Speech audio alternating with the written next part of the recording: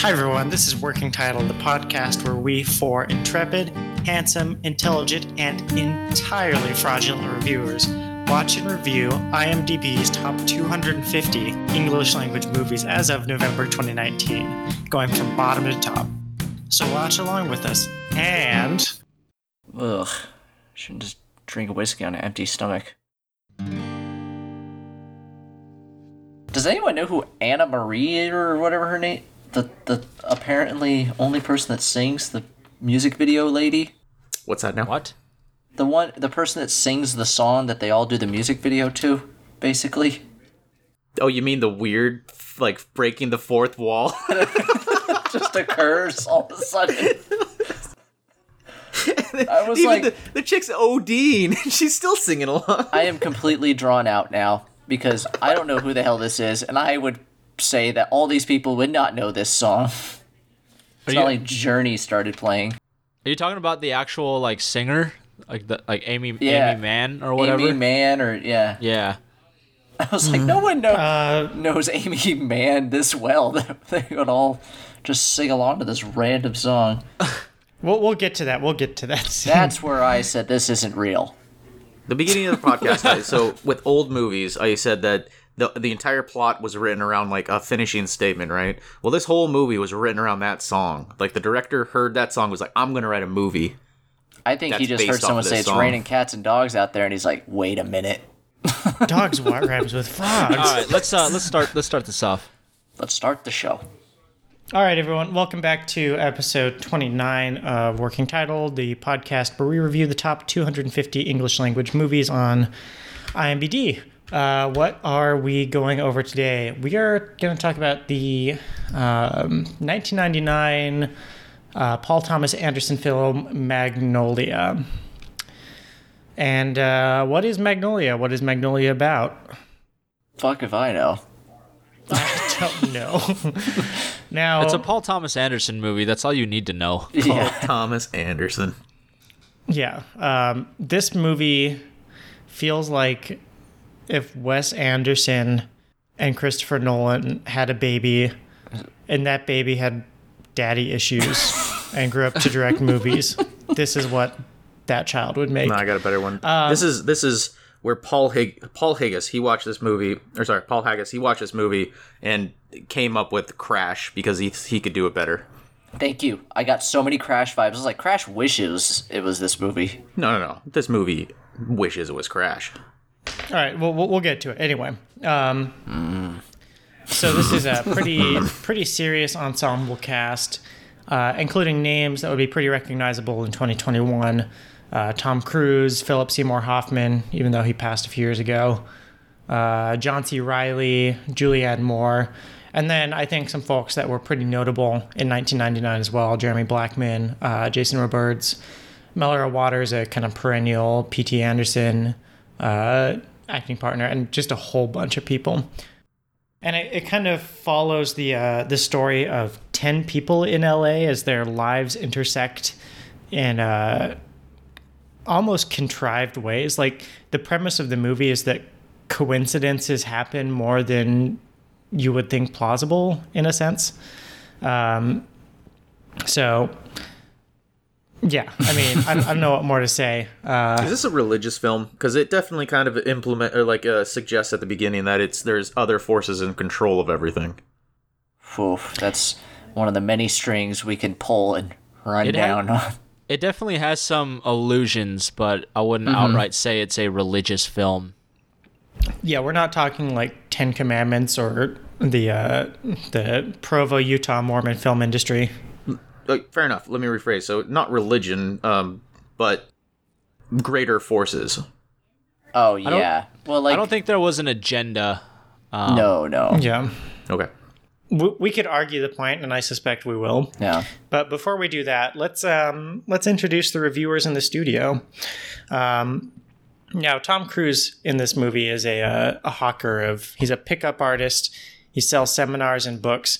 And to introduce the cast here, the cast in the studio, I'd like us all to offer up our names and what scam product we would sell to hundreds or millions of gullible men. Now, my name is Jack, and if I had to sell a snake oil product, standing up and giving seminars at Hilton conference rooms, I would start a church of Tom Cruise, analyzing all the characters Tom Cruise has played and how by acting more like them, you can get in control of your life. That is so meta. That's very meta.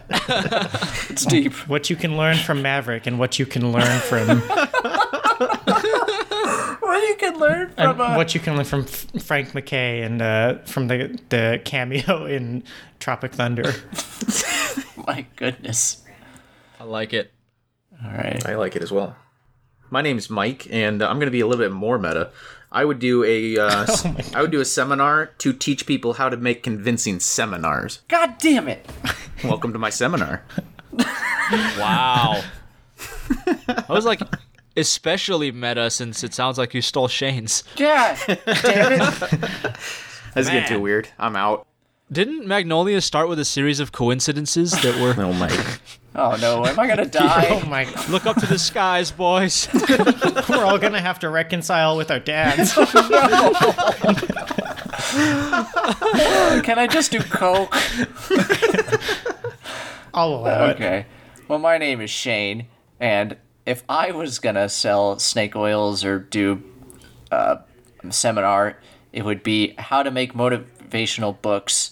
And the goal is you have to sell this book to people under you to get them to sell the motivational book, and so on and so forth. So you're combining a pyramid scheme with a seminar. Yeah, but about how to start one. A pyramid seminar. The product seminars. Yes. You teach people how to give seminars. And How to then, spot a seminar. yeah, and then they have to get people to do seminars for them. First slide. You may be in one right now. Yeah. How far down the seminar pyramid are we? All right, June, I need you to do a Tom Cruise for us. Pull eject on this meta rabbit hole. Yeah, I don't have anything meta. I'm June, and my snake oil thing would be Zoom calls with Jesus. So would this be like people pay to join a Zoom call with Jesus, or is this like as a service, you as Jesus will join like their corporate Zoom calls to like spice things up? There's payment tiers based on your interaction with Jesus. But all of them have bandwidth issues, so you can't turn on the video camera. Yeah, the highest paying tier is like a fuzzy picture that kind of looks like Jesus. I'd probably get Jim Caviezel. That actually might make a lot of money. I mean, I'd probably pay to Zoom with Jim Caviezel. It's called Cameo. That was good. All right. So what is this movie? So we kind of touched on this before I hand it over to Mike. It's kind of framed as a movie about like the almost unbelievable circumstances that cause these people's lives to intersect. Talking about some really unbelievable but true coincidences at the start as kind of a framing device. And it's just a whole bunch of people who really don't have their shit together, who are just in bad places in life doing stuff. I don't know what more to say about that. So, Mike, why don't you tell us what happens in this movie? All right, so we're going to do a little differently this time. Instead of doing like quarter points or whatever we've done in the past, we're going to do it with individual stories. So instead of breaking it up, because this film, it would do 5 minutes here, 5 minutes there between the stories to show that they're intersecting.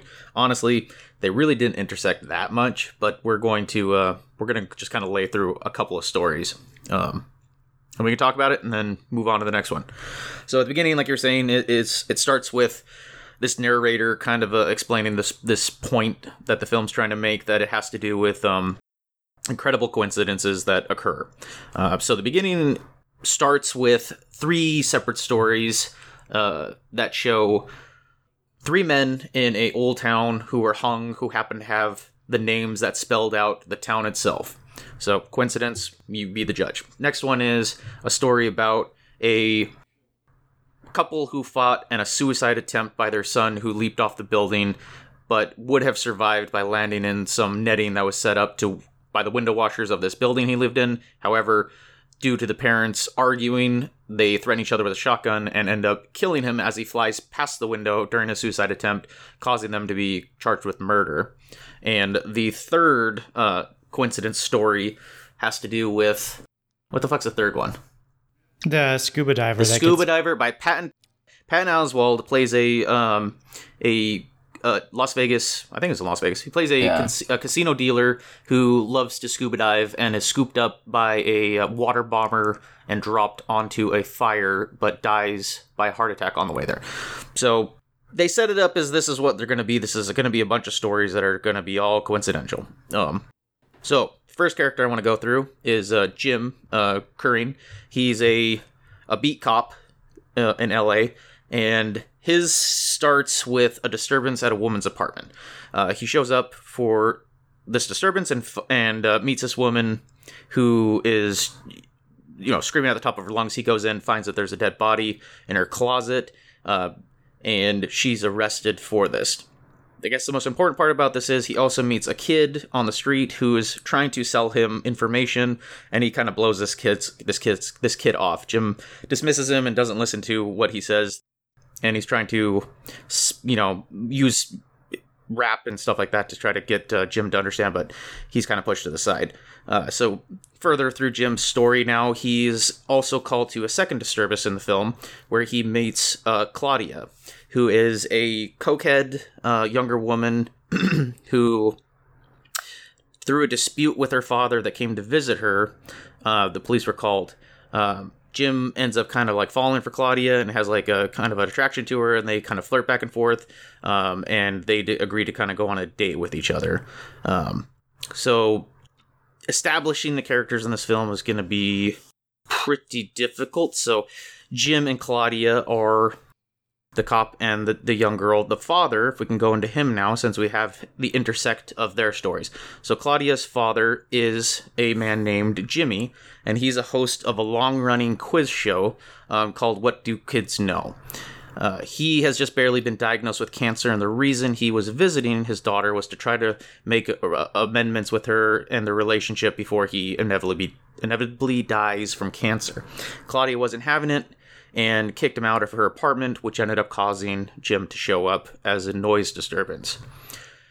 So, with Jimmy and his story, he, being this kind of host of this show, has had a lot of prodigy children that have come into his show. And this leads us to the next character, whose name is Stanley. And he's a young boy who is he's a genius, prodigy for his age. He's almost reached the record of winners on this show. And his father is very obviously using him to try to make money off of him as a child actor and a child prodigy, and refuses to kind of let him have a social life. He's very hard on him, but he keeps kind of manipulating him, saying that he loves him, but he's definitely an asshole, this kid, and this kid's just, doing the best he can. So that's like the first 4 characters I've introduced, and there's a lot that happens in between there. If we can discuss some of their plots, we'll get into some other ones in the next section. So, All right. A couple things real quick. This new format completely desynchronized all of my notes. Well, imagine what I'm working with, June. Well, yeah. So I'm kind of angry / happy you did this, because you mentioned earlier that like none of these stories really intertwined that much, but then you just intertwined like 6 characters seamlessly, and I think it's the film. I think it's because the film does such a good job of like, it seems like an insignificant connection, like all of these little things, but in a way, everything all centers around each other, and specifically like the game show. Mm-hmm. Everything just kind of intertwines. I'm not trying to say that the film didn't have intersecting stories. What I'm saying is it definitely pushed the idea that they're ingrained deeply with each other. And by the end of this, I'm going to tell you that I felt like it kind of was lacking. So what I'll say is it didn't feel like the characters... I was almost expecting a moment where all the characters start showing up in scenes together.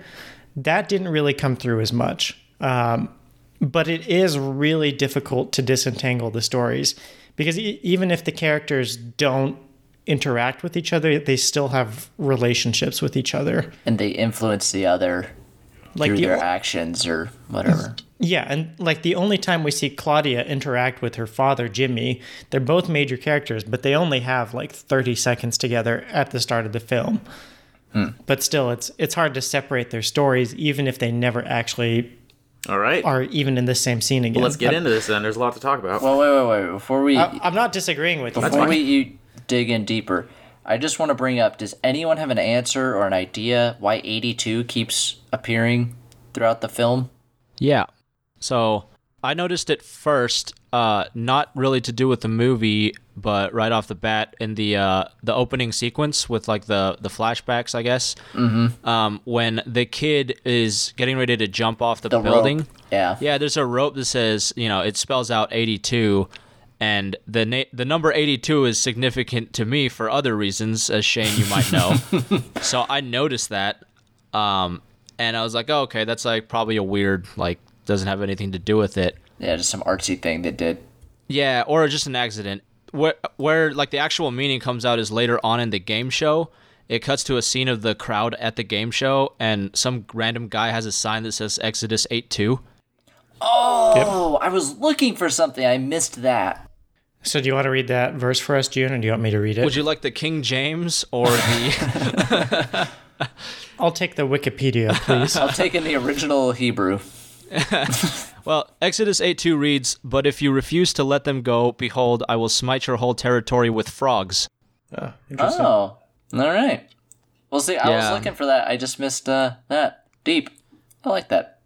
Okay. Yeah, so that the 82 or 8, some sequence of 8 and 2 keep coming up throughout the whole movie, and I just happened to pick up that sign at the scene and looked up the verse, and I was like, oh, like some shit's probably gonna happen with frogs. Who knew that the man among us that would be a man of the book would be June? Man of the cloth. Yeah, so then after that point, I started looking for it. I only found like 2 more, I think. Yeah, but apparently there's a bunch. I was looking hard. It was kind of like So something. that's I didn't even catch on to any of that. This is the first I'm hearing about this On 82. a lighter note as well, not really getting too deep. We've watched 2 3-hour movies now in a row. This one felt significantly less of a 3-hour film than the one I watched before. And I think it's because the pacing in this it's pretty quick. Like they sit, but even when you're sitting with a character, they're doing something. There's something happening. It's not just like silence. I don't know. This one, it felt like maybe a 2.5-hour movie. It felt long, but not like the last movie. Did So I with had the the, same thing on an... Go ahead. Go ahead, Mike. With the one of the biggest critiques I actually gave to Dances with Wolves is that it always tried to build up suspense, but it never kind of like finished it. This one, the complete opposite. It built suspense the entire time. I and wanted it felt to like see it came through. when the shoe was going to drop for these characters, you know? Yeah, and it When did. the frog was going to drop. Just did in a way I didn't expect. Nice. So, just to shift gears a little bit, though I do agree, it is kind of mind-melting, and we briefly discussed this before we started recording. I didn't realize that there was a time when John C. Reilly was not just a comedic staple doing nothing but comedy. Yeah. So we talked about this earlier, but June wasn't part of it, so I want to present it to June. There's a joke in Talladega Nights where he calls Ricky Bobby and goes, "How do you turn the stereo and the TV on at the same time?" And he goes, "Why would you want to do that?" And he goes, "Because I like to party." Magnolia was made significantly earlier than Talladega Nights, and he makes a comment, "You watch TV and the stereo at the same time?" Wow. So yeah, he comes into the disturbance and she's blasting like music. Claudia, yeah. Claudia's blasting music and doing coke, and also watching the game show, right? I think. She's watching something. Yeah, something. So he comes in after like just knocking on the door for a while, and he proceeds to tell her why he's there for the noise complaint, because he's concerned she may be having hearing loss, and her neighbors may be having hearing loss. And then he goes, "Wait, why you have the TV on too?" And I just got that because I was like, "Because she likes to party." Everybody knows Coke and party. Yeah, but she does a lot of coke. I mean, a tremendous amount of obviously, coke. In fact, she's doing coke while the cop's in her apartment. Like, she fixes him a cup of coffee and goes to the bathroom, does a rail, and then comes back out to like continue to chat with him. and he doesn't notice anything. She's just sniffing, and her nose is red, and she's like jittery and everything. And he's like, well, it's probably because you listen to her music so loud. I feel like you said like This is like a. No, please go ahead.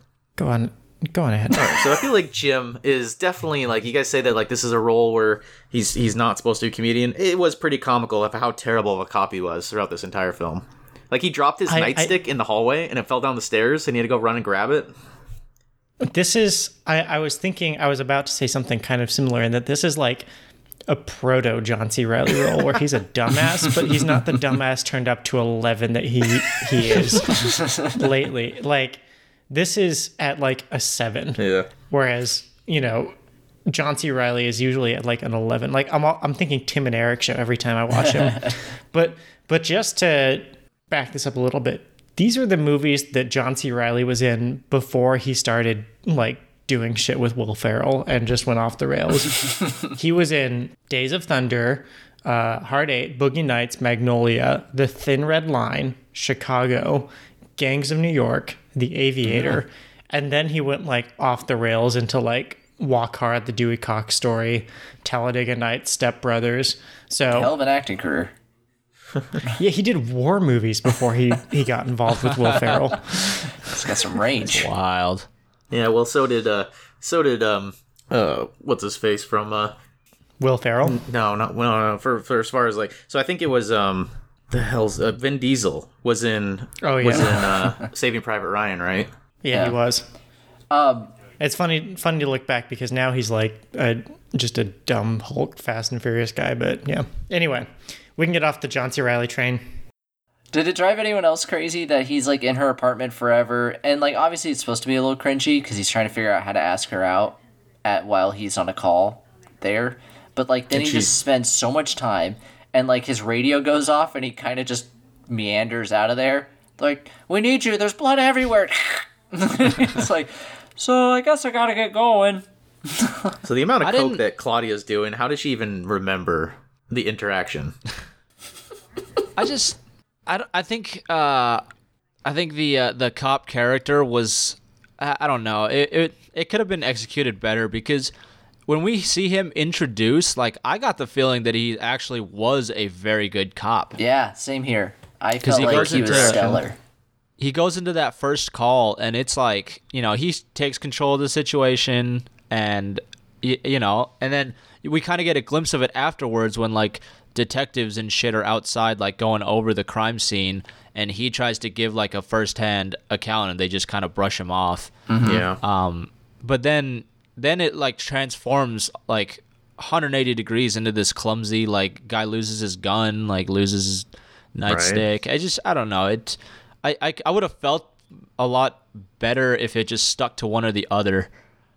Well, I felt that it kind of, what it was trying to do is establish that in his head, he is a professional. He loves being a cop. He had his little, like, inner monologue. Oh, by the way, the only character in the fucking show that has this happen. So he goes, like, he has inner monologue at the beginning, and he's talking about why he's doing it, like, his duty to the job and blah, blah, blah. And then, yeah, like, then the detectives show up, and apparently he's, like, a joke of the academy. Yeah. Yeah, I do feel like without... Well, this film kind of towed the line between comedy and like dark. The beginning. At so like times. it kind of, I noticed that there's like a point, and it almost is like the character initiates it. You can like see it happen in the movie. And I want to say it's when he says, "Don't joke about 187s. I've seen too many." I felt like the comedy stopped right at that, because I was looking for more comedic, and then it's like real dark, and then the redemption happens. I forgot the trigger for that, but it was kind of interesting. I'm sure it's on purpose, or maybe I'm looking too hard because this thing is just full of things to look too hard for. But I don't know. I would say that whoever made this film realized how deep they got into it. They wrote all of these very intricate plots and it's very in depth, and then they realized they went in way too far. And they're like, oh fuck, what do we do? Let's throw frogs at it. There was it becomes a big central plot line that he loses his gun. Mm-hmm. That kind of hurts him personally, and he gets into a scuffle, right? So you mentioned the kid. I did. Mm-hmm. He seems to play a semi-insignificant plot point, but he brings up, or he asks him what happened with the killing in the first apartment, and he does a rap, and he says that he just told him through the rap who killed him, and it introduces like the character of the worm, who we never see until later when he's riding around and he sees a sketchy character kind of just start running off, so he goes to investigate it. That's when he loses his gun after he takes some shots. And we see the kid run off with the gun, and then it's never approached again. Right. Yeah, so then I guess what happened was this was like the only portion of the movie that actually got cut. There was a much deeper, or it went a lot deeper with like closing out that story, because I was like, okay, so the kid left with the gun, and then what happened with that? So let me ask you this to further explain this, because I'm very interested. So later in the end of his kind of story arc, once it's pretty obvious at the end of this film, a bunch of frogs come raining down from the sky. So we got that out of the way. So how is that obvious? I mean, obviously it was gonna happen. That billions of frogs were going to... I just meant that we've mentioned it a couple times. We've definitely mentioned it. So let's just get it out of the way. This movie is known about. Let's just get it out of the way. Frogs rain. And during the raining frog scene, a gun plops down in front of the cop. Mm-hmm. So does this cut scene explain how the gun got into the cyclone? And I think it's during one of the game shows or something. There's someone it's at the bar with William H. Macy. They go, it's dangerous to confuse children with angels. And I was like, what the fuck does that mean? You're breaking the rule. They're bringing in characters that haven't been introduced yet. Okay, but I was saying is that kid represent an angel? Because he kind of dances in and he saves a couple people and like, I don't know. Robs a couple people. But he helps people generally. Like he saves John C. Reilly's gun. He saves Julianne Moore. That would be an awesome thing to bring up at the very end. I think we need to put a pin in this and come back to it. All right. Get your good ideas out of here, Shane. We're going to talk about Tom Cruise. My notes are destroyed. At first I was going to make fun of June, but now I'm reading through. I'm like, fuck. My notes are sequential. So that's a very good observation, and I'm very surprised that Shane, of all people, came up with that. But insert applause here. I read the gun falling from the sky as not so much a literal, like, somehow this actual gun returned to him through an act of God or some shit. I think it was literally like just to signify his redemption at the end. See, what I was hoping was you were going to be like, in the cutscene, the kid, he picks the gun up, but he doesn't like use it, but he goes over and chucks it into the river, and then the El Nino, cyclone pulls it out and throws it back. Anyway, honestly, so I feel like I have to talk about this with the frog scene, where sort of almost at the finale, when all of these problems and all of the character stuff seems intractable, the frogs fall from the sky. I honestly think that is just so overt. It's almost like a slap in the face, saying like, you can't seriously have expected this film about implausible coincidences to resolve without some like impossible coincidence. Yeah, some big fish I think moment. It was just great segue, because there is a part in the film where it breaks the fourth wall in a way, and we're about to go into that. That being said, take it away, Mike. The frogs raining from the sky is like an actual thing. No, it has happened, and so throughout the film, I don't know if you guys thought it was strange. That I thought it was a little weird that they kept bringing up like kind of weather kind of reports, I guess, where they'd be like, it would be like almost a transitional scene where it'd be like humidity 99% and wind speed and blah blah blah. Those are actual El Nino level events to occur, which I think what you're referring to, June, when it actually has rained frogs, was around that time when cyclones would pick up fish and frogs and then drop them in a city a couple towns over. Yeah, I definitely went on a deep dive of that shit, and nobody actually knows why it's happened, but that's like the running theory is that, a cyclone like picks up shit from a river and drops it off somewhere. Jesus. Anyway, introduce a few more characters, Mike. All right, so with Stanley, who is this child prodigy that we went into. We didn't really talk about him between us, but it introduces a Donnie Smith, who has the least kind of interaction with all the other characters, but he's important in his own way. He is a former What Do Kids Know child champion who is now an adult and still kind of living out his glory days. Becomes apparent that the money he won as a kid was spent by his parents, and he kind of has a grudge against that.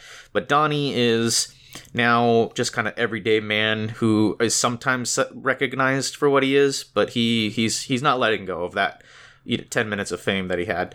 So his story is about him working for a man named Solomon, and he owns an electronics store, and Donnie is convinced that he needs to get braces, and the braces are going to help him some way, which we find out later is to actually he's in love with a bartender at a bar that he goes to, and the bartender has braces, and so he kind of has got it in his head that he needs to get braces to try to relate to this guy. So he's trying to get money for his oral surgery to get these braces, but he gets fired from his job because he's terrible at it. Which ends up leading in his story arc to trying to break into his old job, Solomon & Solomon, where he has copies of the keys in order to steal money from him to get this oral surgery. Now, this ends up meeting later with Jimmy, and that's the only kind of interaction between them. Moving past that, the only other kind of connection we're going to go off of now for them is that the former producer of this show, that Jimmy, who's dying of cancer, and Stanley, who has been on this, and Donnie, who used to be on this, was a man named Earl Patridge, and he is an old man now who is also dying of cancer, and he is married to a trophy wife whose name is Linda. Linda has a complicated relationship with Earl. She's a younger woman, being a trophy wife, and she also has a lot of prescriptions to some very strong psychoactive kind of drugs. She has apparently depression, and she's going around collecting drugs for Earl, who is in the late stages of cancer, and she wants to try to end his suffering. And it's very apparent that she's in love with Earl, even though she is a trophy wife, which is kind of against the trope. But through that, we find out that she has a lot of guilt on her. So as a trophy wife, she admits to their lawyer that she only married Earl for the money, and she had been messing around. But then in his late stages of cancer, she actually fell in love with him as he was dying, and she was taking care of him. So she is guilt-ridden and is suicidal at this point. So she picks up some morphine in a droplet form to try to get rid of Earl's pain, but at the same time, it's going to essentially nail the last nail in the coffin there. Now, the other part of Earl's story is Earl has a nurse named Phil who works for him. And now Phil is just trying to hospice Earl through the last kind of days of his life. And Earl makes a request that he wants to get in contact with his son. His son is named Frank Mackey. And Frank Mackey is a man who he sells seminars to men on how to be manly and not let feminism overtake them in life. All right, so next stop. Yeah, I think that's all of the characters. That puts all the pieces on the board. There's more certainly happens, but did you do the Philip Seymour Hoffman character? Yeah. Okay. Phil. Okay. Phil Parm. Yeah. Phil, the hospice nurse. I was laughing so hard at the Solomon & Solomon firing scene with Alfred Molina, where they're like, yes. He's like, you suck. You don't sell anything. He's like, and he keeps going, and they're like, he's like, I need braces. And the one guy's like, you were struck by lightning. Why do you need braces? That sounds dangerous. Yeah, that was kind of a glossed over bit where so many people kind of look like Philip Seymour Hoffman in this movie. Like, there's this kind of strange triangle of like Philip Seymour Hoffman and Patton Oswalt and William H. Macy, where they all the Hoffman triangle, like Hoffman's the triangle. Hoffman triangle. We're like, they don't quite look alike, but they all don't look like any other human being in kind of a similar way. We're onto something. Like, it's easy to tell them apart, but they're It's like they evolved I separately. need to see your dissertation on Hoffman's triangle. The Hoffman triangle. This might be the title of the podcast. So the acting in this like Petal of the Magnolia, I guess, is like phenomenal. Man, William H. Macy and Julianne Moore like crushed it. Oh yeah, Julianne Moore was incredible. Like it's almost a disservice because I think only Tom Cruise got nominated for Best Supporting Actor, but I mean, he did a damn good job. I mean, I can't really point to any actor in this and be like, ugh. Like, I think that it was a stellar actor movie. Like, they all did their parts and did what they were supposed to do. Like, Philip Seymour Hoffman didn't really have much, but that's because his character's not supposed to. He's kind of the straight guy that's, like, leading them together. I was thinking, a similar thing. Like, there are a few characters. Like, John C. Reilly, there's not a ton that's demanded of him, but he does it well, and he does it convincingly. Mm-hmm. Yeah, it's like the director got up in front of all of them at the beginning of filming and was like, only one of you will get the nomination. And then he threw a knife in the middle of the room and with the script. Then Tom Cruise flipped a table. He threw an Oscar in the middle of the room. Tom Cruise would win that fight. Tom Cruise would bring a gun to a knife fight. We'll have a whole section about Tom Cruise. Yeah, Julianne Moore, I like... Because at first, I was kind of annoyed by her, but it's not because of her acting. It's just like because her character is a lot. But that's on purpose, though, too, and it evolves. Because in the beginning, you kind of view her as just some manic person, and I thought she was his daughter. I think that's on purpose. Like, I did not think that was his wife until they said it. So I was like, oh, she's just breaking down because she's taking care of her dying dad. Like, and he's like, even the dad, or Partridge, is like, yeah, she's crazy. But, yeah. But she levels out and explains her neurosis, too. And you're like... Do you all... Yeah, I mean... they did a good job kind of towing this line of... So there are some kind of foil characters or comparisons where... You know, you've got Claudia, who's super strung out and evidently on drugs. You know, and so she, you know, it was kind of a comparison with Linda. But I don't know. I never got a good read. Like, was she on something? Was she off something? Was she just pushed to the limit by this breakdown? No, Linda was on a lot of drugs. So there's a pharmacy scene where Linda is picking up prescriptions for the morphine as well as her own that she goes and sees her psychologist. And during the interaction, like, the psychologist says, normally we need to talk about stuff before I give you prescriptions. And she just rips these prescriptions out of his hand, and then goes straight to this pharmacy. She picks up a lot of strong shit there. But she's getting it for Earl. No. She's getting her prescriptions and also Earl's. Yeah. But she's talking to Earl's doctor. So she talks to Earl's doctor and also her own doctor as well. So there's two scenes. There's the one where she's sitting in the doctor's office and she gets a morphine prescription. And then she goes and she goes to later, the next scene with her is she's at her psychologist and she gets her own prescriptions. Yeah, so there's two separate prescriptions given. Oh, right. Okay. Her like suicide scene, I kind of missed that. Did she like pop some pills or some shit? Yeah, she was drinking and mixing. Okay, but she takes Earl's morphine pills with alcohol. Oh, I see. Which is during my conclusion note. So the next section of I want to talk about some other stuff before this, but the next section is going to be just so you guys are aware, the arc section, and it's going to hit everybody real quick. Okay. You know, honestly, why don't you just run through it, Mike, and that way we can kind of put everything on the table. Cool. Sounds good.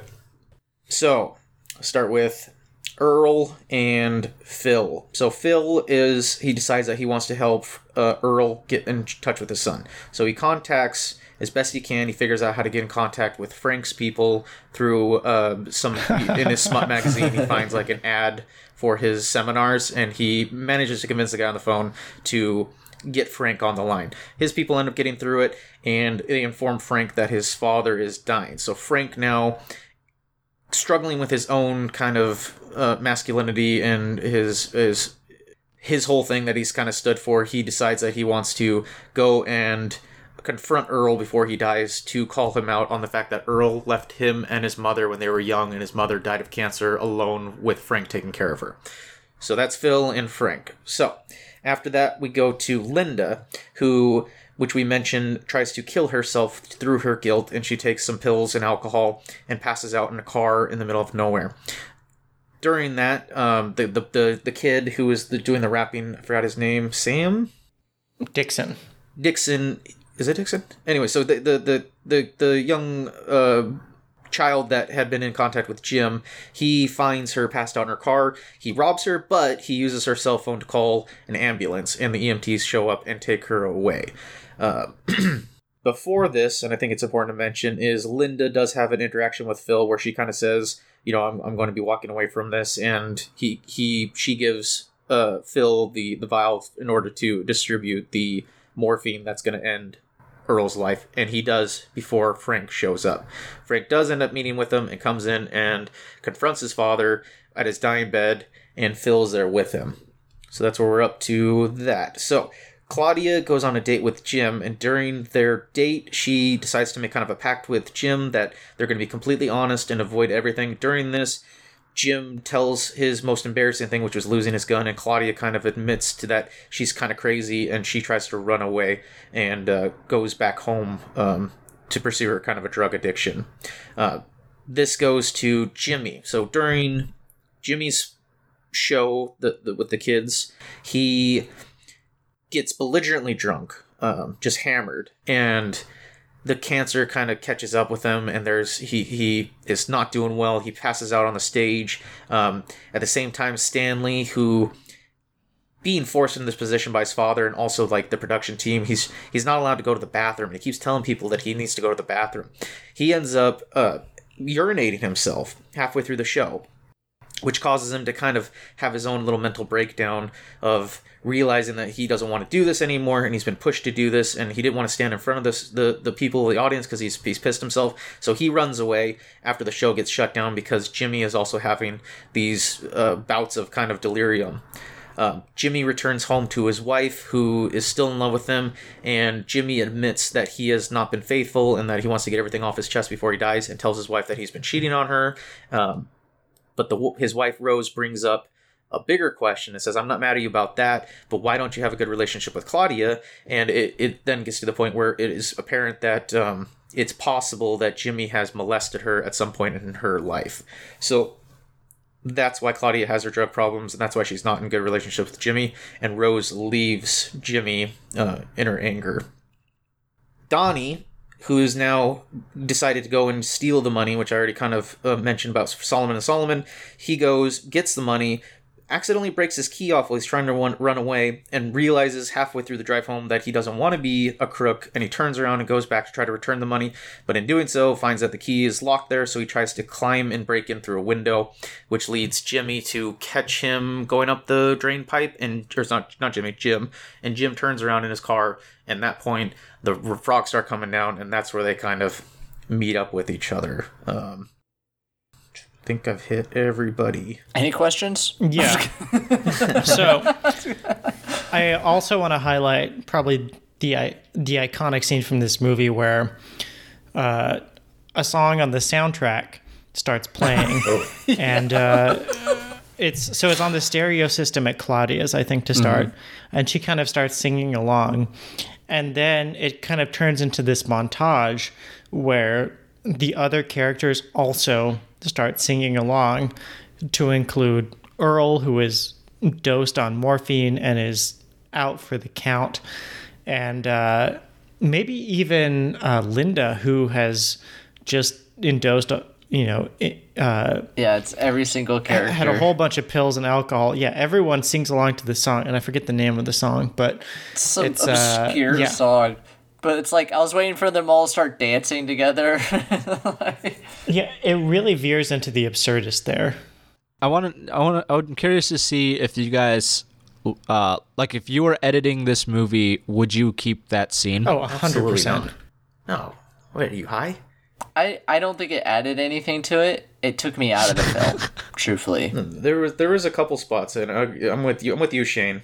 There were a couple spots during this film that it just like didn't feel like a movie anymore. Yeah, and it's not like it was like a popular song that was on the radio or something that they were all listening to at the same time that you go, oh, okay, I see how they're all connected by this song.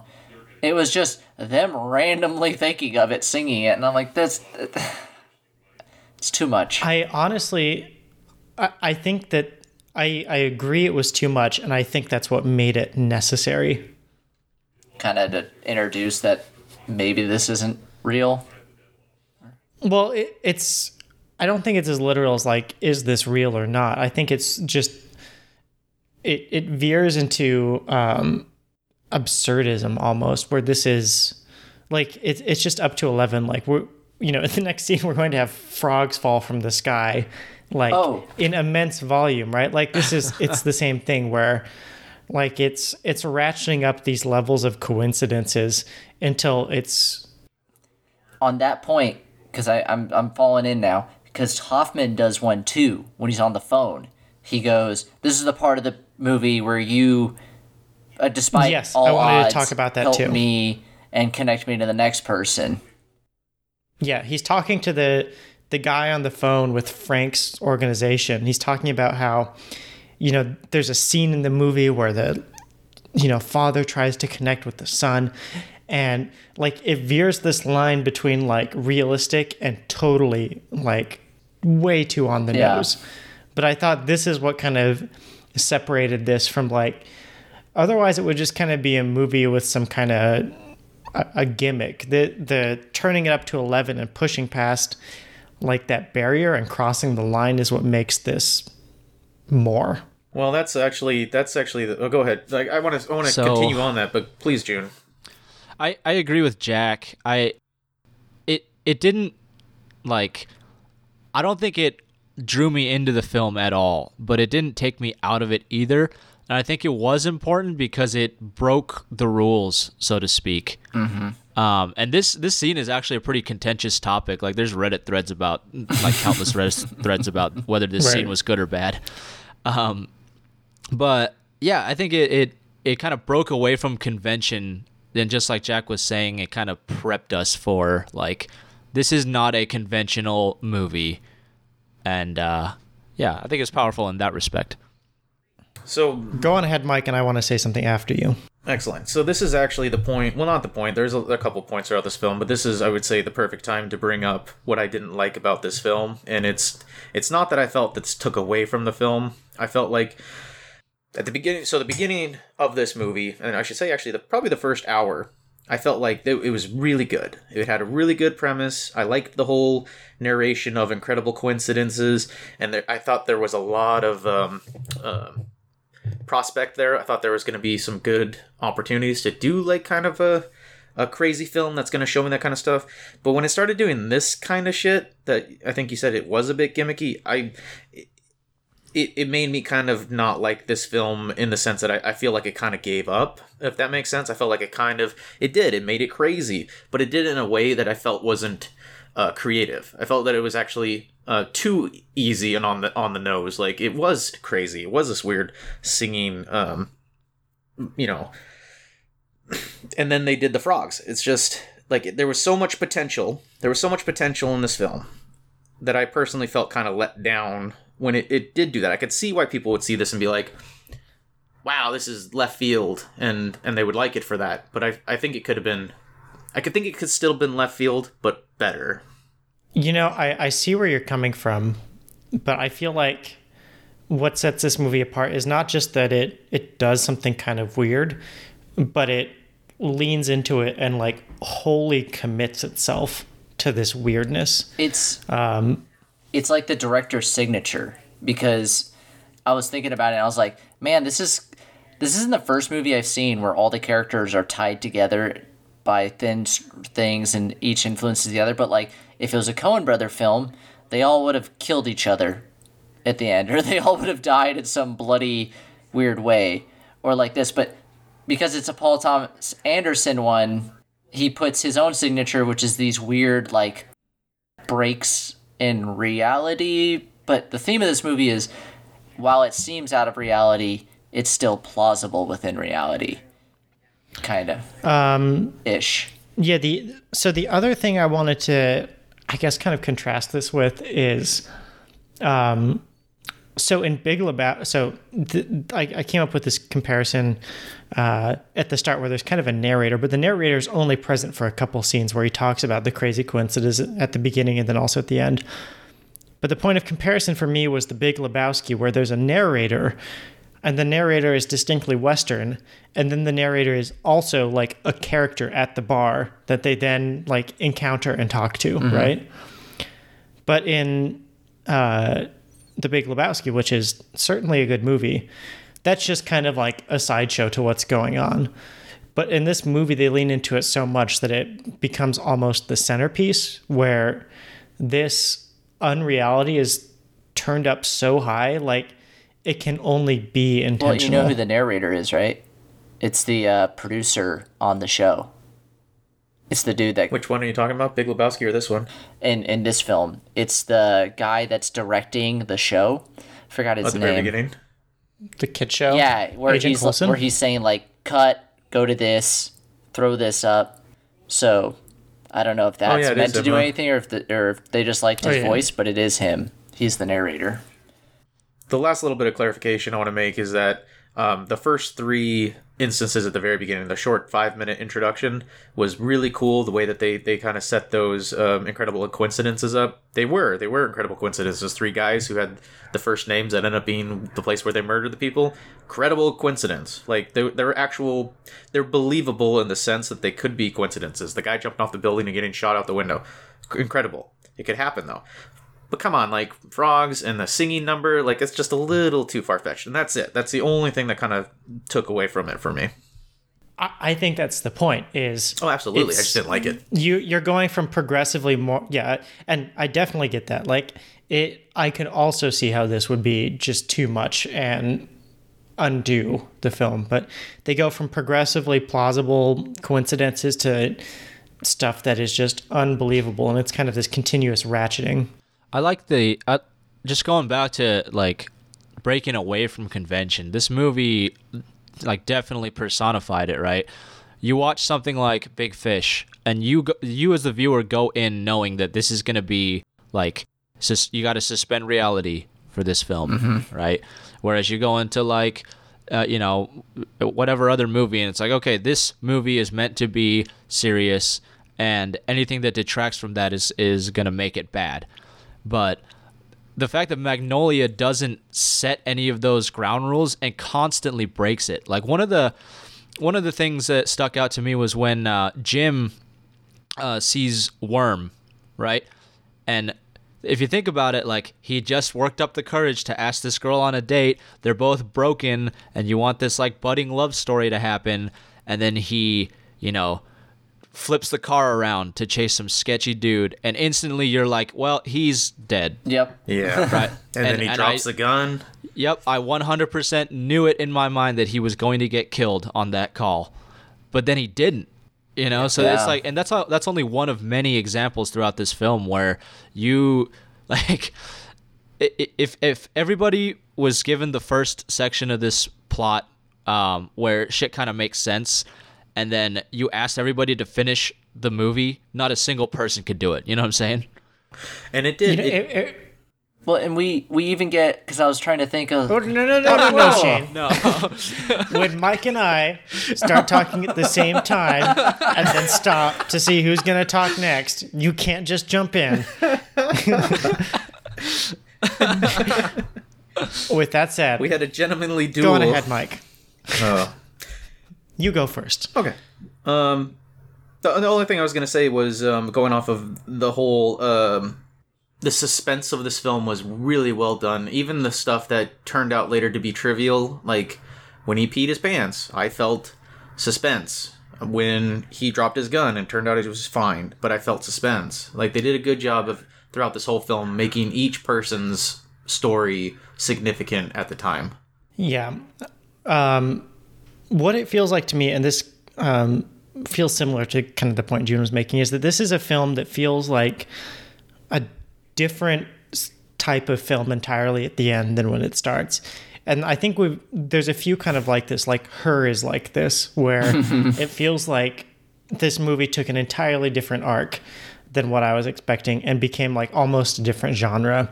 Or like The Lobster, which is another like intensely weird movie.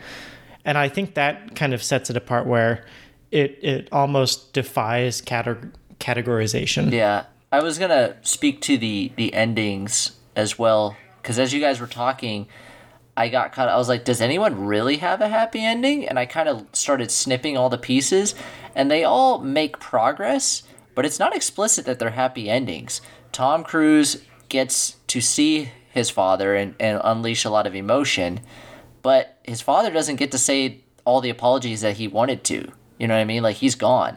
So we don't know if Tom Cruise gets that closure. Julianne Moore... It suggests, though, that Tom Cruise's character is going to go and have a relationship with Linda, though. Maybe. Maybe. I mean, Linda's also going to get all this money she doesn't want. Claudia, only Jim told about his past. She has yet to unload upon him all her issues to see if he's game. I think we need Mike to tell us what happens from when the frogs start falling. But I will say that at this point, before the frogs start falling from the sky, almost every problem looks intractable. Like, Jimmy is putting a gun to his head at this point after his wife leaves him. Yeah, I could go through each, but like, they all make progress, but they don't get to escape the issues that brought them there. It's not like that's closed up. Like, Donnie's dad's still an asshole, even though he's standing up to him. Mike, why don't you tell us what happens from when the frogs fall? All right, so the frogs start to fall, and this is where all the points where I left off, they're all simultaneously hit by this frog storm. Frogstorm was the name of my band in high school. Yo, that's sick. It's my nickname on the chess club. So let's with the chess club. Wow, that's pretty hard ass. So let's start with Frank and Earl and Phil. So the frogs start coming down, and it doesn't really phase Frank, but it's right when Earl wakes up for the last time, and Frank and him kind of lock eyes, and his dying breath is while this frogs are raining down, and Phil's kind of looking out the window about that. At the same time, Donnie, who was trying to break back into Solomon's and Solomon's, is whacked in the face by a frog, and he falls off the pole and ironically busts his teeth out on the pavement.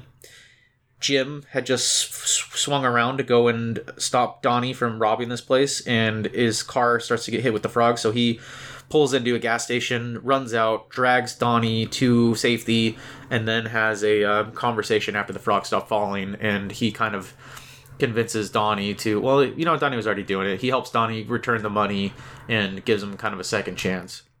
We have Linda, who she was taken to the hospital, and on the way there in the ambulance, her hospital is hit by the frogs, and she gets into a car crash with in the ambulance, but they manage to save her, and her attempted suicide attempt doesn't go through, and she lives. And Frank, at the last scene for Frank, is him going to see Linda in the hospital, so it kind of leaves that ambiguous. The very end, because I think that's really the only people affected by the frogs, Jim is seen talking to Claudia at her house and telling Claudia that he's not going to give up on her, and that I think the final thing is she smiles in reply to Jim being there.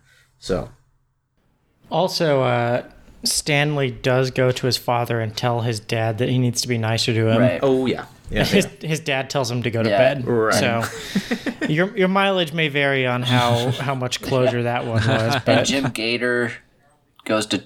Did you say he was going to shoot himself, and then frogs come crashing through the skylight? And oh, I didn't know. No, yeah. So Jimmy's in his kitchen after his wife Rose leaves because he says to her, and this is weird, and I agree with her leaving, is when she asks him if he molested their daughter, he says, "I don't know," and in doing so, he goes to his kitchen after she leaves and tries to shoot himself, but a frog comes through the skylight and knocks the gun out of his hand.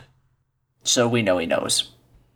Yeah. Well, I don't know if he does, is the thing. Like, was he like the kind of person who went on benders all the time and doesn't remember stuff? I don't know. Like, I think it's plausible that he doesn't know. That's true. But The I guilt of definitely not agree knowing, that, but someone telling you did and you don't know could be enough. and like you don't know enough to actually say no. Like, I 100% agree with his wife. I don't know is not Probably not an acceptable answer to that question. situation.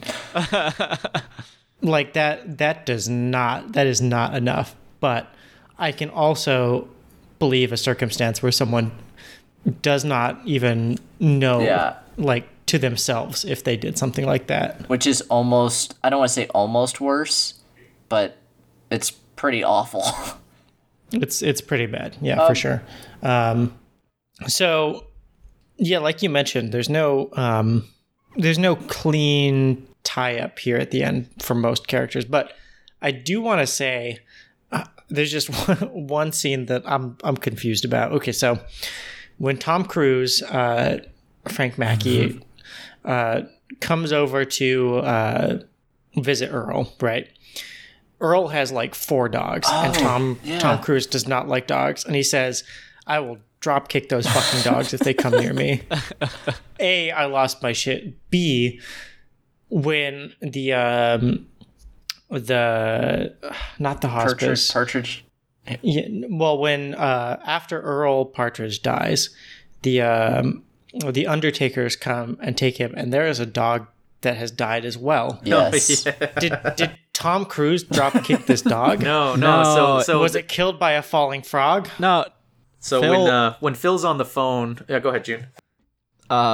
Yeah, Phil being clumsy and fucking Phil, he knocks over a bunch of pills, and you see as he's frantically talking on the phone to figure out where Frank T.J. Mackey, how to find him, the pills go everywhere, and he just struggles for like a 4-minute scene to pick up these pills.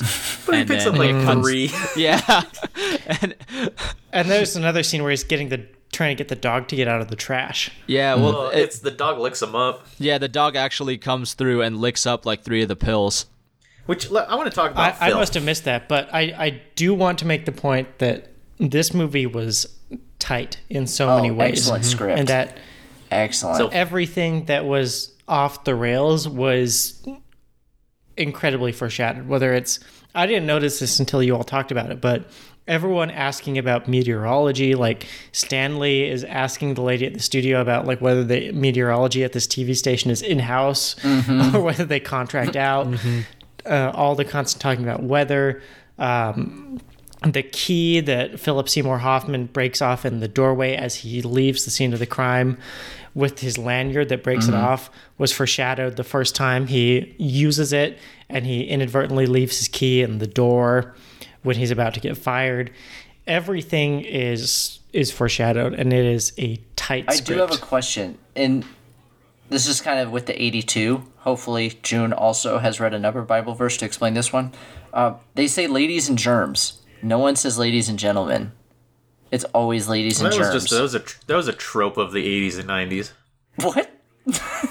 It's Was it? Did anyone other than Jimmy say it? He said it a number of times, but did someone else say Are you it? serious, Shane? Why is this funny? Like, no, honestly, that was like 70s, 80s. They used to say ladies and germs. It's just a dumb TV show host joke. But I heard multiple people say it. Yeah, because it was a dumb TV show host joke. I'm pretty sure it was only the host that says it. Huh. All right, well. It has its. This phrase has its own page on TV tropes. All right, hey, there you go.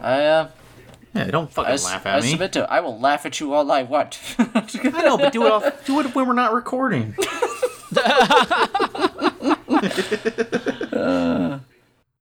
No, but I want to say that one of my favorite jokes with Phil was when he's trying to figure out how to contact Frank because he's this guy and he's obviously known for his smut, and so he calls a grocery store. By the way, I didn't know you could order groceries back in the 90s, but he calls this grocery store and he does like a phone order and he orders some bread and some milk and some cigarettes. And then he's like, do you guys carry Playboy? And the person on the phone's like, yeah. And he's like, okay, let me get one of those. And he's like, do you guys carry Hustler? And she's like, yeah. And he says, oh, let me get one of those too. So he goes through and he does like a third porno mag. And then at the end, the woman says, do you still want the bread and the cigarettes? And he's like, yeah. Man cannot live on Hustler mags alone. On a similar vein, I really liked the absurdity of all the game show questions. Oh, they were so out there. One of them was like the French opera that has the lyrics of this, need to know the composer and an original French lyrics, and you have to sing it. Well, and then Stanley just does it. Well, and the absurdity of the adults are talking shit to the kids, like, yeah, that's right, bitches. We kicked your ass. Luis Guzman's like, that's right, we doubled your score, you suck. To like and kids. Even the dad's like screaming at his kid. He's like, I'm an idiot, and you're brilliant. Oh man, it's really is a send up of game shows. All I can think of is that the stupid Jeff Foxworthy show that was on the air for a few years. Are you smarter than a 5th grader or something? Yeah, I'm like, and somehow in this universe, everyone watches this show. Yeah, and I don't know anyone who watched Are You Smarter Than a 6th Grader? So that's where the reality breaks. It's the viewership. It wasn't the frogs. So that was another cool tie-in. Like you said, right before the climax of the frogs, every single person in this town is watching this show, and it ties all the characters together again. And then now maybe that's the tie for everybody, right? Like I was complaining that they never really had any kind of like overlap, but the show, that's the catalyst. That's what brought them all together. Yeah, every single person has some tie to back to that show. Yeah. Whether it's distant or not, it's pretty clear. It's the center beam. And then the other underlying theme that we kind of encroached on was the theme of shitty dads. Mm-hmm. Uh-huh. I think almost every single character has a tie to that as well. With Frank and his dad, like you mentioned, and then obviously as well. Stanley. Yep. Yeah. The quiz kid, the OG quiz kid. His parents stole all the money or took all the money from his show winnings. Did Jim have a bad dad? I can't remember him. No, he was one of the exceptions. He didn't talk about it. It's kind of a funny. It's like a spider web where the characters don't all relate to everyone, but they all kind of link together. The where nebulous of it, yeah, Jim kind of links in through Claudia, but yeah, I think there are kind of two parallel stories in that it's Earl and quote unquote Frank, which isn't his real name. Earl and Frank reconciling, as well as Jimmy and Claudia failing to reconcile. Like those kind of seem like the parallel tracks, and the people who are influencing Earl and influencing Claudia, and then like the TV show is almost kind of a I don't know, like it's this spider web really spirals out. So Claudia does have a reconciliation, but with the mother, through the mother realizes Jimmy was the molester, and she goes and sees her daughter at the end. I have one final note here, and then I'll just feed off whatever you guys do. And now that I read it, I realize that this may actually tie in. But when they pull up in front of the house, Frank is driving a Saturn. And I was like, wow, must not be doing a lot of seminars there if you're only driving a Saturn. But that would only feed the fact that he's a fraud. Like, that he's not as successful as he plays. He's, he didn't get a degree from UCLA. And well, now we lost every listener that drives a Saturn. That's what I was thinking. I was like, going to piss off our Saturn listeners. So that does bring me to another point. So I think to support your argument, his audience in this hotel isn't that big, right? And he is in his home turf. He's he's here in LA where he grew up and where he's been making his business. So it's not like he's out in like bumfuck Egypt where we should probably cut that saying. It's not like We'll just bleep it. Staying. We'll just bleep it and let the audience picture where they are. sorry, it's not like he's in Iowa where like God damn it. no one worth talking to lives. But so you think he'd pull a crowd, but the other thing, the scene that we haven't really touched on much is, so he's giving like this, it's practically a sermon to this audience of horny, socially awkward men about how they too can embrace their future and like slay poon. And over the lunch break, a reporter comes in to talk to him and confronts him and has like uncovered like the actual truth about his parents, that his father has not died and that his mom did, and that his, you know, like all this stuff about how his dad Earl left him and his mom when his mom got sick. And the way Tom Cruise acts this is so good, and it is like so clearly a breaking point for this character where he is like in control and playing a character on stage before this, and after this he is like he's still like a recognizable version, but he's struggling to play the character that he plays in front of these people. His confidence is broken. That was going to be my prompt. My secondary prompt was a seminar of flipping tables. How to flip a table. Because his character does, he loses it, like, and like he's off his groove, he messes up his little speech, and he ends up like tossing tables around the seminar. But interesting, like I didn't pick up on the fact that he is broke, right? He is driving a shit car, but the whole money thing, Linda didn't want. So her whole thing was, she actually fell in love with Earl, right? We already covered that, and she doesn't want the money, but she also doesn't want Frank to get the money, and Frank is broke. So him going to see his dying father, I don't know, maybe a little bit of sleaziness there. Like I don't think Tom Cruise's character arced. I think Tom Cruise's character just saw the potential of not only being able to cuss out his dying father, but also get a bunch of fucking money. That's one way to look at it. I think he was affected because he couldn't keep it together. You know what I mean? He was totally off put. Now maybe he also claimed to be a liar the whole time. Yeah, I don't know. Like, I think this is one of the most interesting characters, and it's hard to get a good read on it because he goes from being a person who is drinking his own Kool-Aid, to someone whose act is broken. Like, because it breaks, it's clear that what he's doing in front of all these would-be pickup artists is just an act. Like, he is manipulating them to get money off of them. And he's keeping up the act with this reporter who's interviewing him just to stay in character and to, you know, because it's good for business. Might be sinister, him going to see Linda. Maybe he's trying to get in with her now. Well, I don't think it's I don't think sinister. it's sinister. I think it's purely a chance. The poon hound.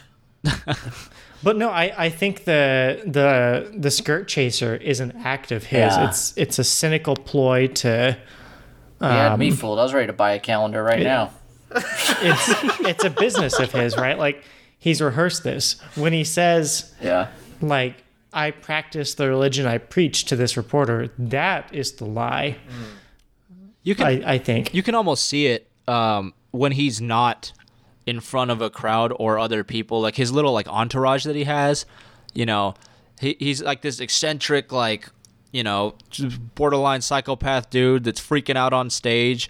And then, much like we see in many other times, you know, he leaves the quote-unquote studio and he's just like a, you know, kind of a... Yeah, well, and... He is still an asshole. Well, and he gets bossed around by women. Like, he's on the phone and she's like, go see your fucking dad. And he's like, all right. Like, that totally goes against what he preaches. His whole thing, the whole reason he hates his father is he had to take care of his mother. Right. Okay.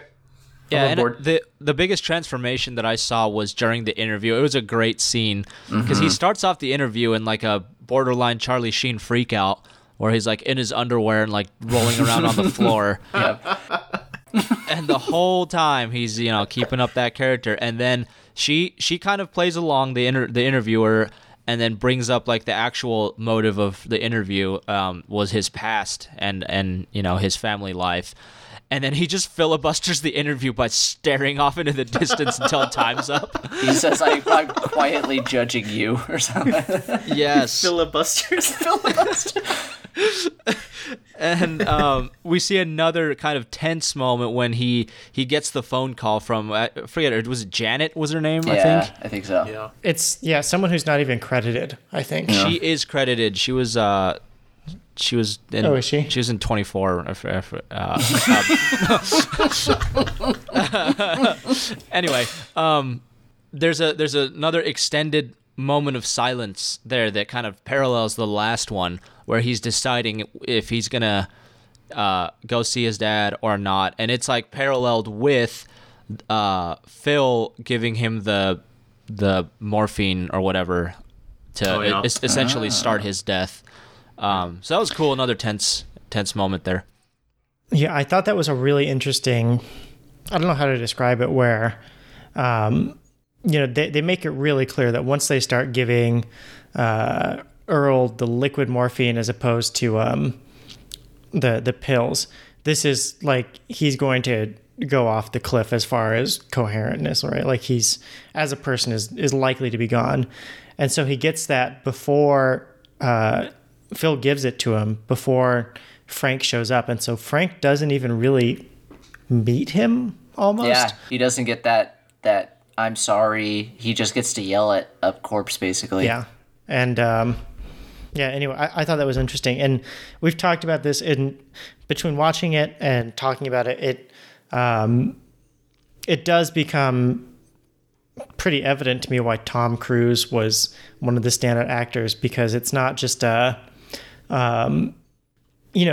it's not, we joke about Tom Cruise just playing Tom Cruise and being unhinged on stage, but there's so much more to the character and so much range, and in a subtle way that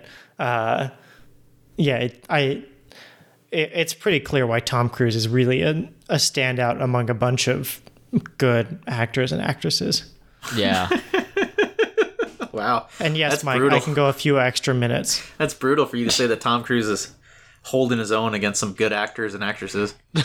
No, I was thinking this, like, as I watched this, like, I joke about Tom Cruise a lot, but Tom Cruise is a pretty good actor. Like, Oh, yeah, just because he's done 7 Mission Impossibles, I mean, like, he's good in those. But, no, he's just, every actor and actress, I just wrote All-Star, but I don't even know if this is All-Star. This is, like, all Madden. this is like the, I don't know how to describe this, right? Like, this isn't your flashy actors, this, besides Tom Cruise, like, this isn't your, like, A-list. This is the best working actors you could find. These are, like, through and through a cast of really good actors and actresses. Yeah, with a stellar script, and this is what you get. It just needed a Lakeith Stanfield. God damn it.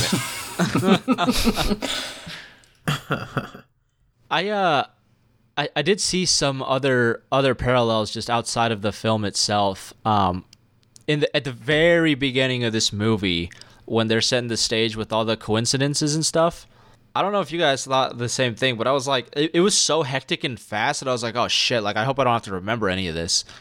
Oh yeah, I was worried that I was like not going to be able to take notes fast enough. Yeah, like what did I miss? You know. I actually watched this movie twice. You can watch it a lot. No, I did it purely for trying to get plot notes. Oh yeah, if I had to recap it all, I'd watch it again just to find all the 82s. I know. That's what I was. Half the film, I had to like remind myself, who cares? If you see the 82, you see it. But I was like every scene, like scanning. I was even adding the scores up to see if they were divisible or anything. What was that little? There was this transition from Claudia's apartment where her mom comes to reconcile, and it zooms into the painting where there's like a little embossed label. What does it say? It's like these things happen. It said, but did it happen? Oh yeah, I thought that was and again, all up to interpretation by design, but I thought it was a nice little nod at the surreal part of the movie, because it's like raining fucking frogs, and then we literally get a line, a note that says, "But did it happen?" Question mark. I felt that was annoying that they had to nod at it.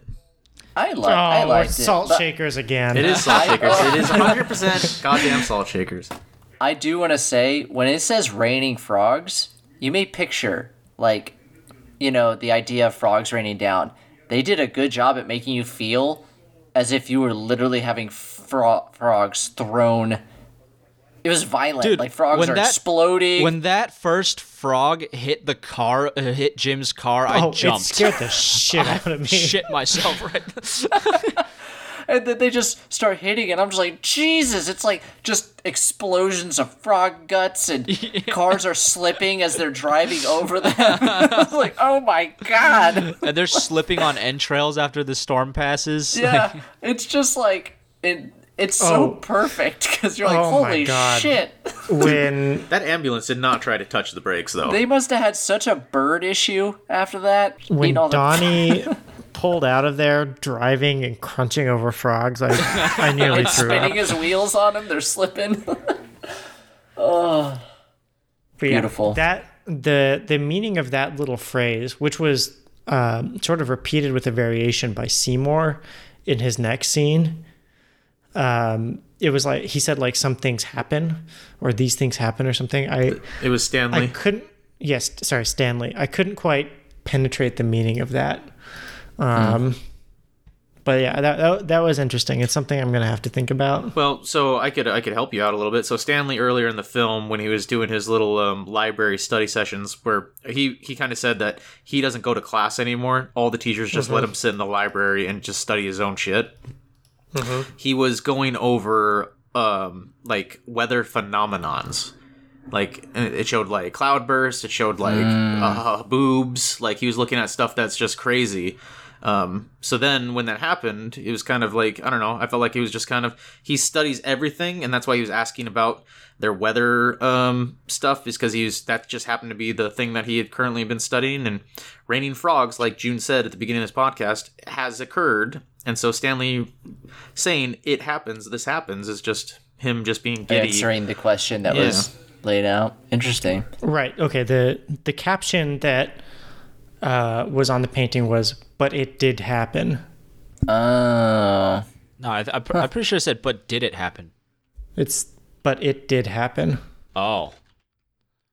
So no, I mean, I don't know. Like, it's tough to think about. So I mean, is that in favor of Mike's argument that he's studying these weather phenomenon, and this is like kind of throwing it back at the audience, like, yeah, this sounds ridiculous, but it did happen. Wow. I think it's one of I think it's one of those like surreal moments that we see sprinkled throughout. That's kind of a director's touch. That just gives it a little bit of something. I mean, I think it's more than just a director's touch, in that, like, it's not just a little bit of flair. This is what this movie is, right? Like, it's not just like a embellishment. It's the structure of it, Based on true stories. Yeah. I mean, it was this had a weird way of executing all of this. Like, in a way, it kept pummeling you with it, but you didn't feel like it was like forcing it on you, you know? No, Like- it's very tactfully drawn together. And I think my response would have been different had I was watching this in theaters, because contrary to what you're saying, I actually have no idea what really happens in the Bible. So without What, you're not a man of the cloth? you were supposed to be our expert. without me having the ability to Google Exodus 8:2 while watching this movie, it wouldn't have been as clear. But like in the Bible / the movie The Ten Commandments, Another adaptation of a book. I thought it was a play. God cast down a rain of frogs on Egypt. So in my mind, I knew it was probably going to happen. And then throughout the entire movie, it's like it gives you weather forecasts literally during transitions, scene transitions. There's one where it says like partly cloudy, 82% chance of rain, and then another one that says like the rain stops, gloomy exterior or some shit. Yeah. So it like you know normally I feel like we'd be bitching about that, right? Like, oh, we get it, like it's over the top, but it really didn't feel like it. No, it's like I'm trying to figure out how to explain it. It's just because I feel like it's not assaulting you with these things. So when it does like drop like standard things, I feel like they're like page breaks almost. They're not like, see, it is real, or like it. I don't know. It's just really well done. In the hands of another director, it might not be like this, but it's really well done. This feels kind of strange to say, but to me, it feels like the closest point of comparison is Sin City, where the style and the action and the events are so beyond plausible and beyond realism.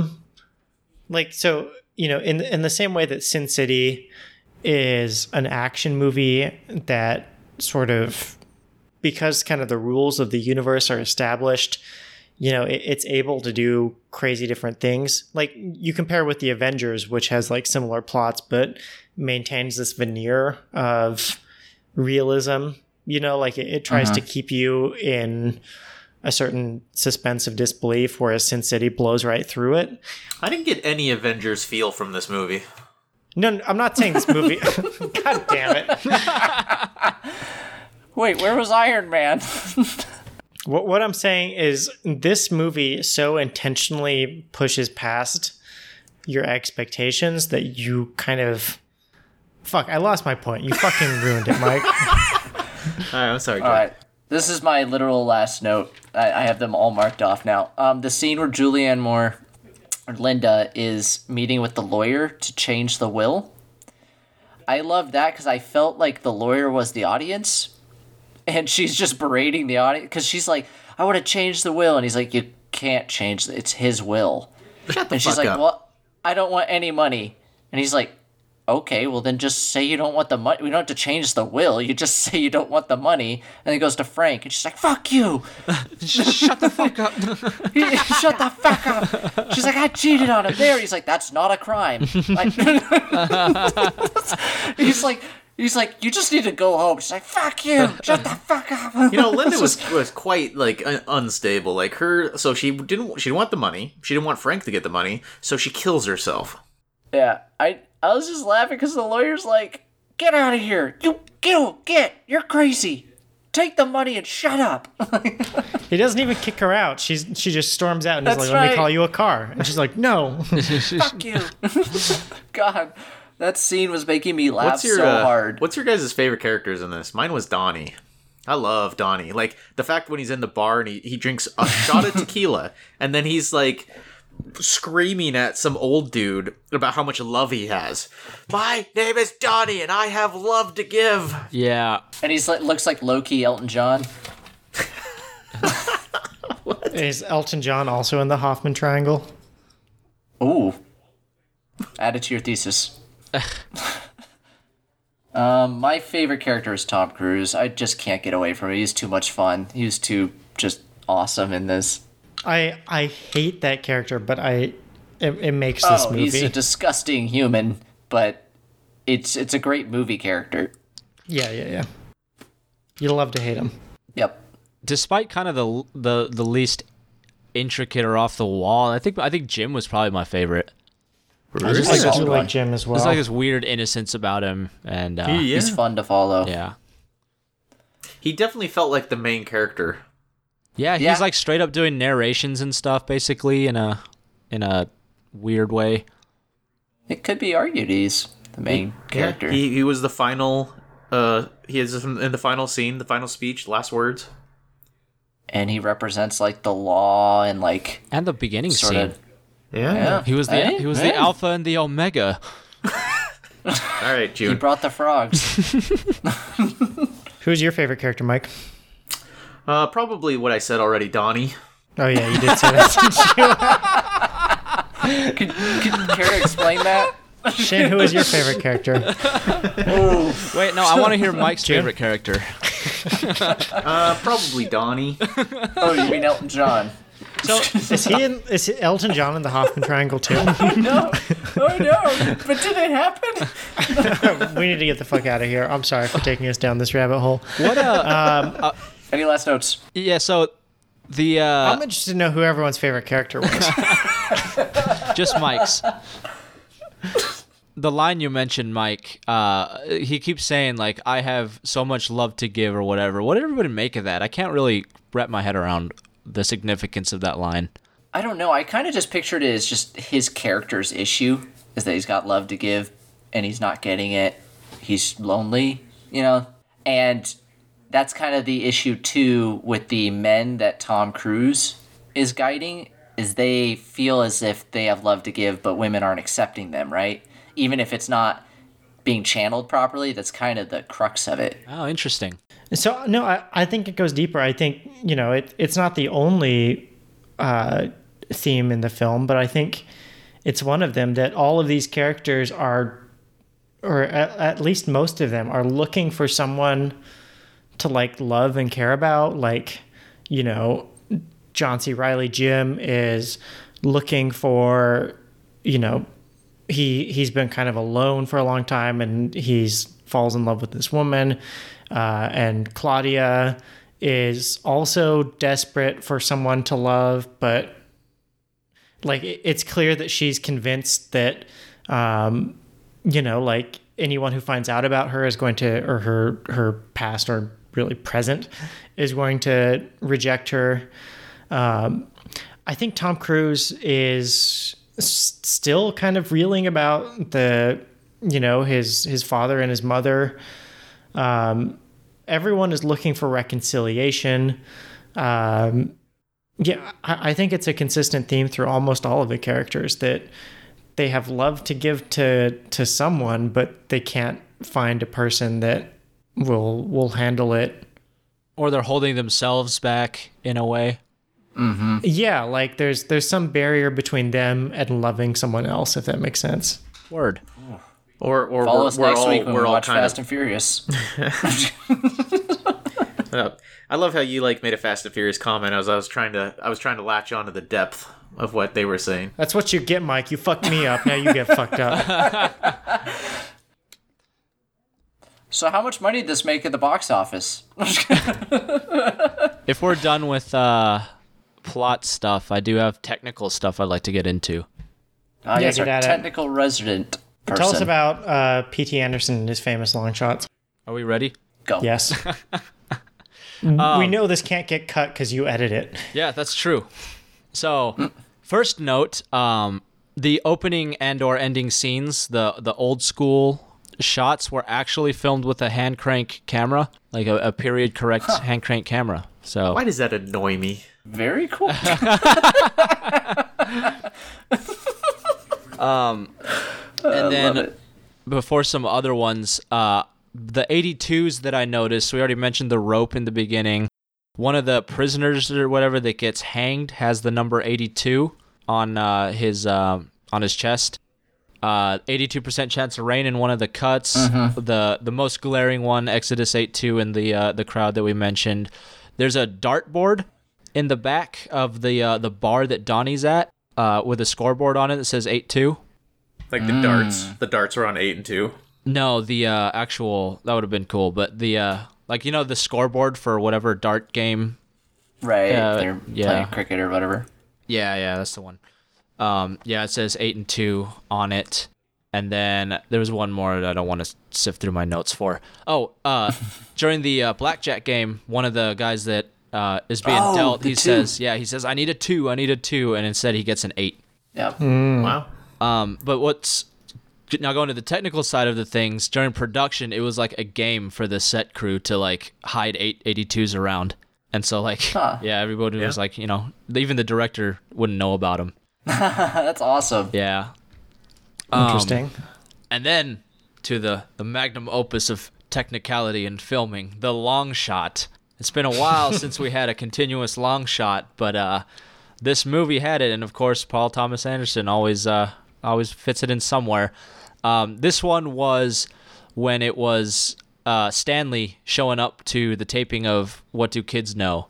It kind of goes through as he's walking through the whole studio, cutting between different characters and changing directions. It was like 2 minutes and 15 seconds. Yeah, very good, very good. How long was the bar one? Where Donnie's in the bar and he's staring at the bartender, and the bartender goes over, and then it rotates around, and then it comes back, and it ends at a Dutch angle. Then it cuts. I don't think it's 2 minutes long. Yeah, there was impressive? also one Yeah. where they're driving around, and there's like it's what you'd use a drone cam for today. Through the intersection is the cars, and the ambulance is going through, and it comes in on Jimmy's wife. And I just noticed because it was super shaky. Yeah, it's because the man was on a kite. Kite cam. I like the scene where they did the drawings on the camera. The John Madden play thing. Yeah, I remember that. Oh, yeah. Of the guy jumping from the roof. She's going to fall down and bang right there. The character of Worm, we never see his face. We only hear mentioned a few times, and then I believe, I'm not like 100% sure, but I'm pretty sure that the dude that Jim chases in the rain was Worm. He is played by Orlando Jones. Huh. Yeah. Damn. Do frogs eat worms? Yeah. Hey. So, a few other bits and bobs about this movie. Any guesses as to the notable actor that played the What Do Kids Know director? I'll tell you. I've seen him a lot. No, I do know him. He's a opera singer. Not that one. The one that's I think in the booth. Oh, Robert Downey Sr. actually. interesting. Credited as Bob Downey, a Prince in the credits. And as far as some miscellanea about how this movie did, I won't even start as to how this movie got written. It seems like a fever dream to me.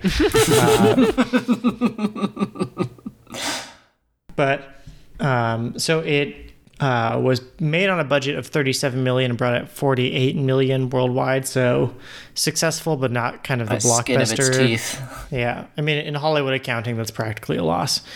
So like it's hardly a blockbuster. Definitely well regarded. Did not win a ton of awards. That's crazy to me. So we kind of briefly touched on this. So Tom Cruise was nominated for Best Supporting Actor. Paul Thomas Anderson was nominated for Best Screenplay, and Amy Mann was nominated for the song "Save Me," but it didn't win anything. I wonder And I how... think we're. I was just thinking about Best Actor, and I'm like, well, I guess they're all supporting actors because none of them are the star. That's true. Yeah, this is kind of a movie where it's hard to make a case for any one actor being like the main character and the best actor. And if maybe it's John C. Reilly, but he did well, but it wasn't like an Oscar-worthy performance, Yeah. So certainly well regarded, but I think we are kind of getting to the point where many of the movies we're watching are like Oscar winners in some category or another. So maybe by comparison, this isn't quite as successful. But yeah, overall, moderately financially successful, some modest critical success. But now, we come to the most important part, the section where we rank it among the movies we've seen. I have a suspicion this is going to be an interesting one. You mean the question of why we think the film was named Magnolia? Yeah, how could I forget? We didn't even start. Why was this film named Magnolia? Taking any theories before we move on. I don't know. I was going to say something, but then I was thinking of Matilda, so I'm just going to... The Danny DeVito film? That's why I kept it quiet. If you add up the numbers of where the letters of Magnolia fit in the alphabet, it equals 82. That's just crazy enough to work. So, I don't know. What do you think, Jack? So, You made us talk about this. So I want to see what you think before giving some generally accepted theories. So there is kind of researching about this film. The director or screenwriter does describe the plot as blooming in a sense, so that could be something. The flower Magnolia, this is kind of interesting. I wonder if there's some relation to the number of petals a magnolia has. 82 petals. Don't they grow off a tree? Isn't it like a magnolia tree? It's not a bush. Yeah. So I guess that could mean something too, like this blooming coming from this branching tree. I don't fucking know. There's been a few interviews with Mr. Anderson, and he, to kind of keep the discussions going, he doesn't outright say, which is cool. But some of the theories, I think the central street that a lot of the characters pass through is Magnolia Boulevard or some shit in the San Fernando Valley. And then one of the other ones I read was the opposing petals of the Magnolia, and like how characters kind of they're in pairs, so to speak, across a central theme, whatever. Magnolia sounds similar to Magnolia, which is a fake place coined by some dude where things are kept in the sky before they fall from it. So like frogs would be in the Magnolia before it falls or whatever. And then it's funny Mike said that because another one that's out there is like Magnolia has an 8-letter word, and the two A's are the second and 8th letters, but like that is such a stretch. I feel like these are getting progressively less and less plausible. Hold on. Should I feel insulted? It's probably no. That's amazing. You Rain Man that shit. One thing that Anderson outright has said though is that allegedly the bark of the magnolia tree can cure cancer. All right. So come on. he has mentioned that He doesn't specifically, even know. but not as the direct meaning. It's probably the street. They're just like, I don't know what to name this. Oh, Magnolia, I feel that's like pretty. these theories parallel the movie and that they get less and less plausible. Yeah. All right. This is like me writing a like fucking it. poem and then people being like, "Oh, you meant this," and I'm like, "Oh yeah." Fuck off. According to IMDb, Exodus 8:2 is alluded to over 100 times throughout the movie. Wow. Good lord. And that if you dialed the telephone number 877 Tame Her, as shown on the ad, you get a recording of Tom Cruise giving the Seduce and Destroy pitch. 1 second. Hold on. I doubt that still works. Someone put it on speakerphone. What is it? 1877 Tame Her. 1877. Here we go. 1 second. Oh, you already got it? It's calling. You already Let me got it? get through. Got Put it on speaker on your mic. Got it? Oh my god. It's gonna be good or bad. Welcome to America's hottest talk line. Guys, hot ladies are waiting to talk to you. Interesting and exciting guys free. Press 2 to connect free now. Free? Good for whoever does the marketing for that company. Oh man, Shane, you're gonna get so many goddamn robot calls. Oh, no. I'm so glad I didn't type it in my phone. Well, some questions are better left not answered. That's fantastic. Great. Yeah, on someone's a that big note- fan of Magnolia and hell of a marketing director. Yeah, so I guess as hard to follow that one, but where do we rank this movie among the ones we've seen? You know, and the outside of this project is we think we could do better than the good people of IMDb. So now's our chance. We'll start with you, June. Where do you put this one? Oh man, I had some internal struggles with this one, and that was it was in a constant battle with Big Fish. Ooh. At the end of the day, though, I think it sits at number 3 between Big Fish and The Incredibles, for the sole reason that I left Big Fish with more of a reaction than this movie. But it is a Paul Thomas Anderson film for sure. I drew a lot of parallels to Punch Drunk Love, and like it's this movie's often described as like kaleidoscopic, and I think that's the perfect way to do it. It's just there's so much going on, but it wasn't as like invoking of a reaction as Big Fish. So number 3. Had you seen this one before? I had not. No. Okay. All right, Shane. So I had not even seen it before. I'd seen the frog scene from somewhere, probably like a hotel room or something, but I hadn't actually seen the whole film. Yeah, it's high for me. And after June said that, I was looking at The Incredibles and going, do I like The Incredibles more? Because I was going to put it at 5, but I think I'm sway... No, because I like Kill Bill more. Okay, I'm going to do where I originally was. I'm going to put it at 5, above Rio Bravo, below Kill Bill 2. But that just shows how good this film is. Like, it's easily top of this list. I loved it. I enjoyed all the characters. And it was just technical enough to keep you intrigued outside of the story, too. So, yeah, excellent film. Mike?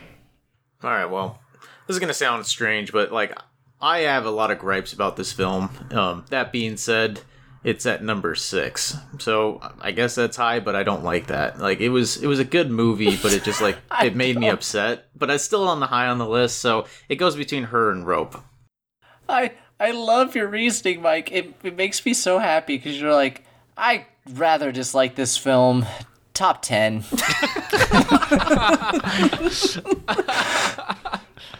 No, but I'm annoyed. You gotta understand, like, I'm annoyed about something insignificant.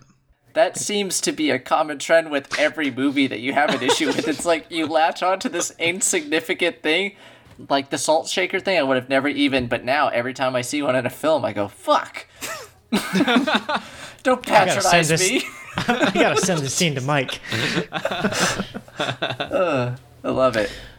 So this was an interesting one for me. I'm not sure what I felt about it when I finished it, but as we've talked about it, I think it's been moving progressively higher and higher up.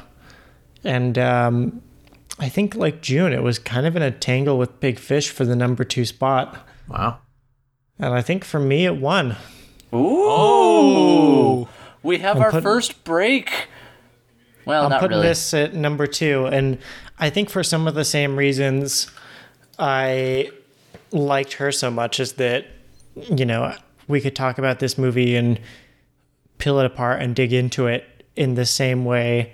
Like, I came away with a different understanding of this movie after talking about it than I did when I finished it.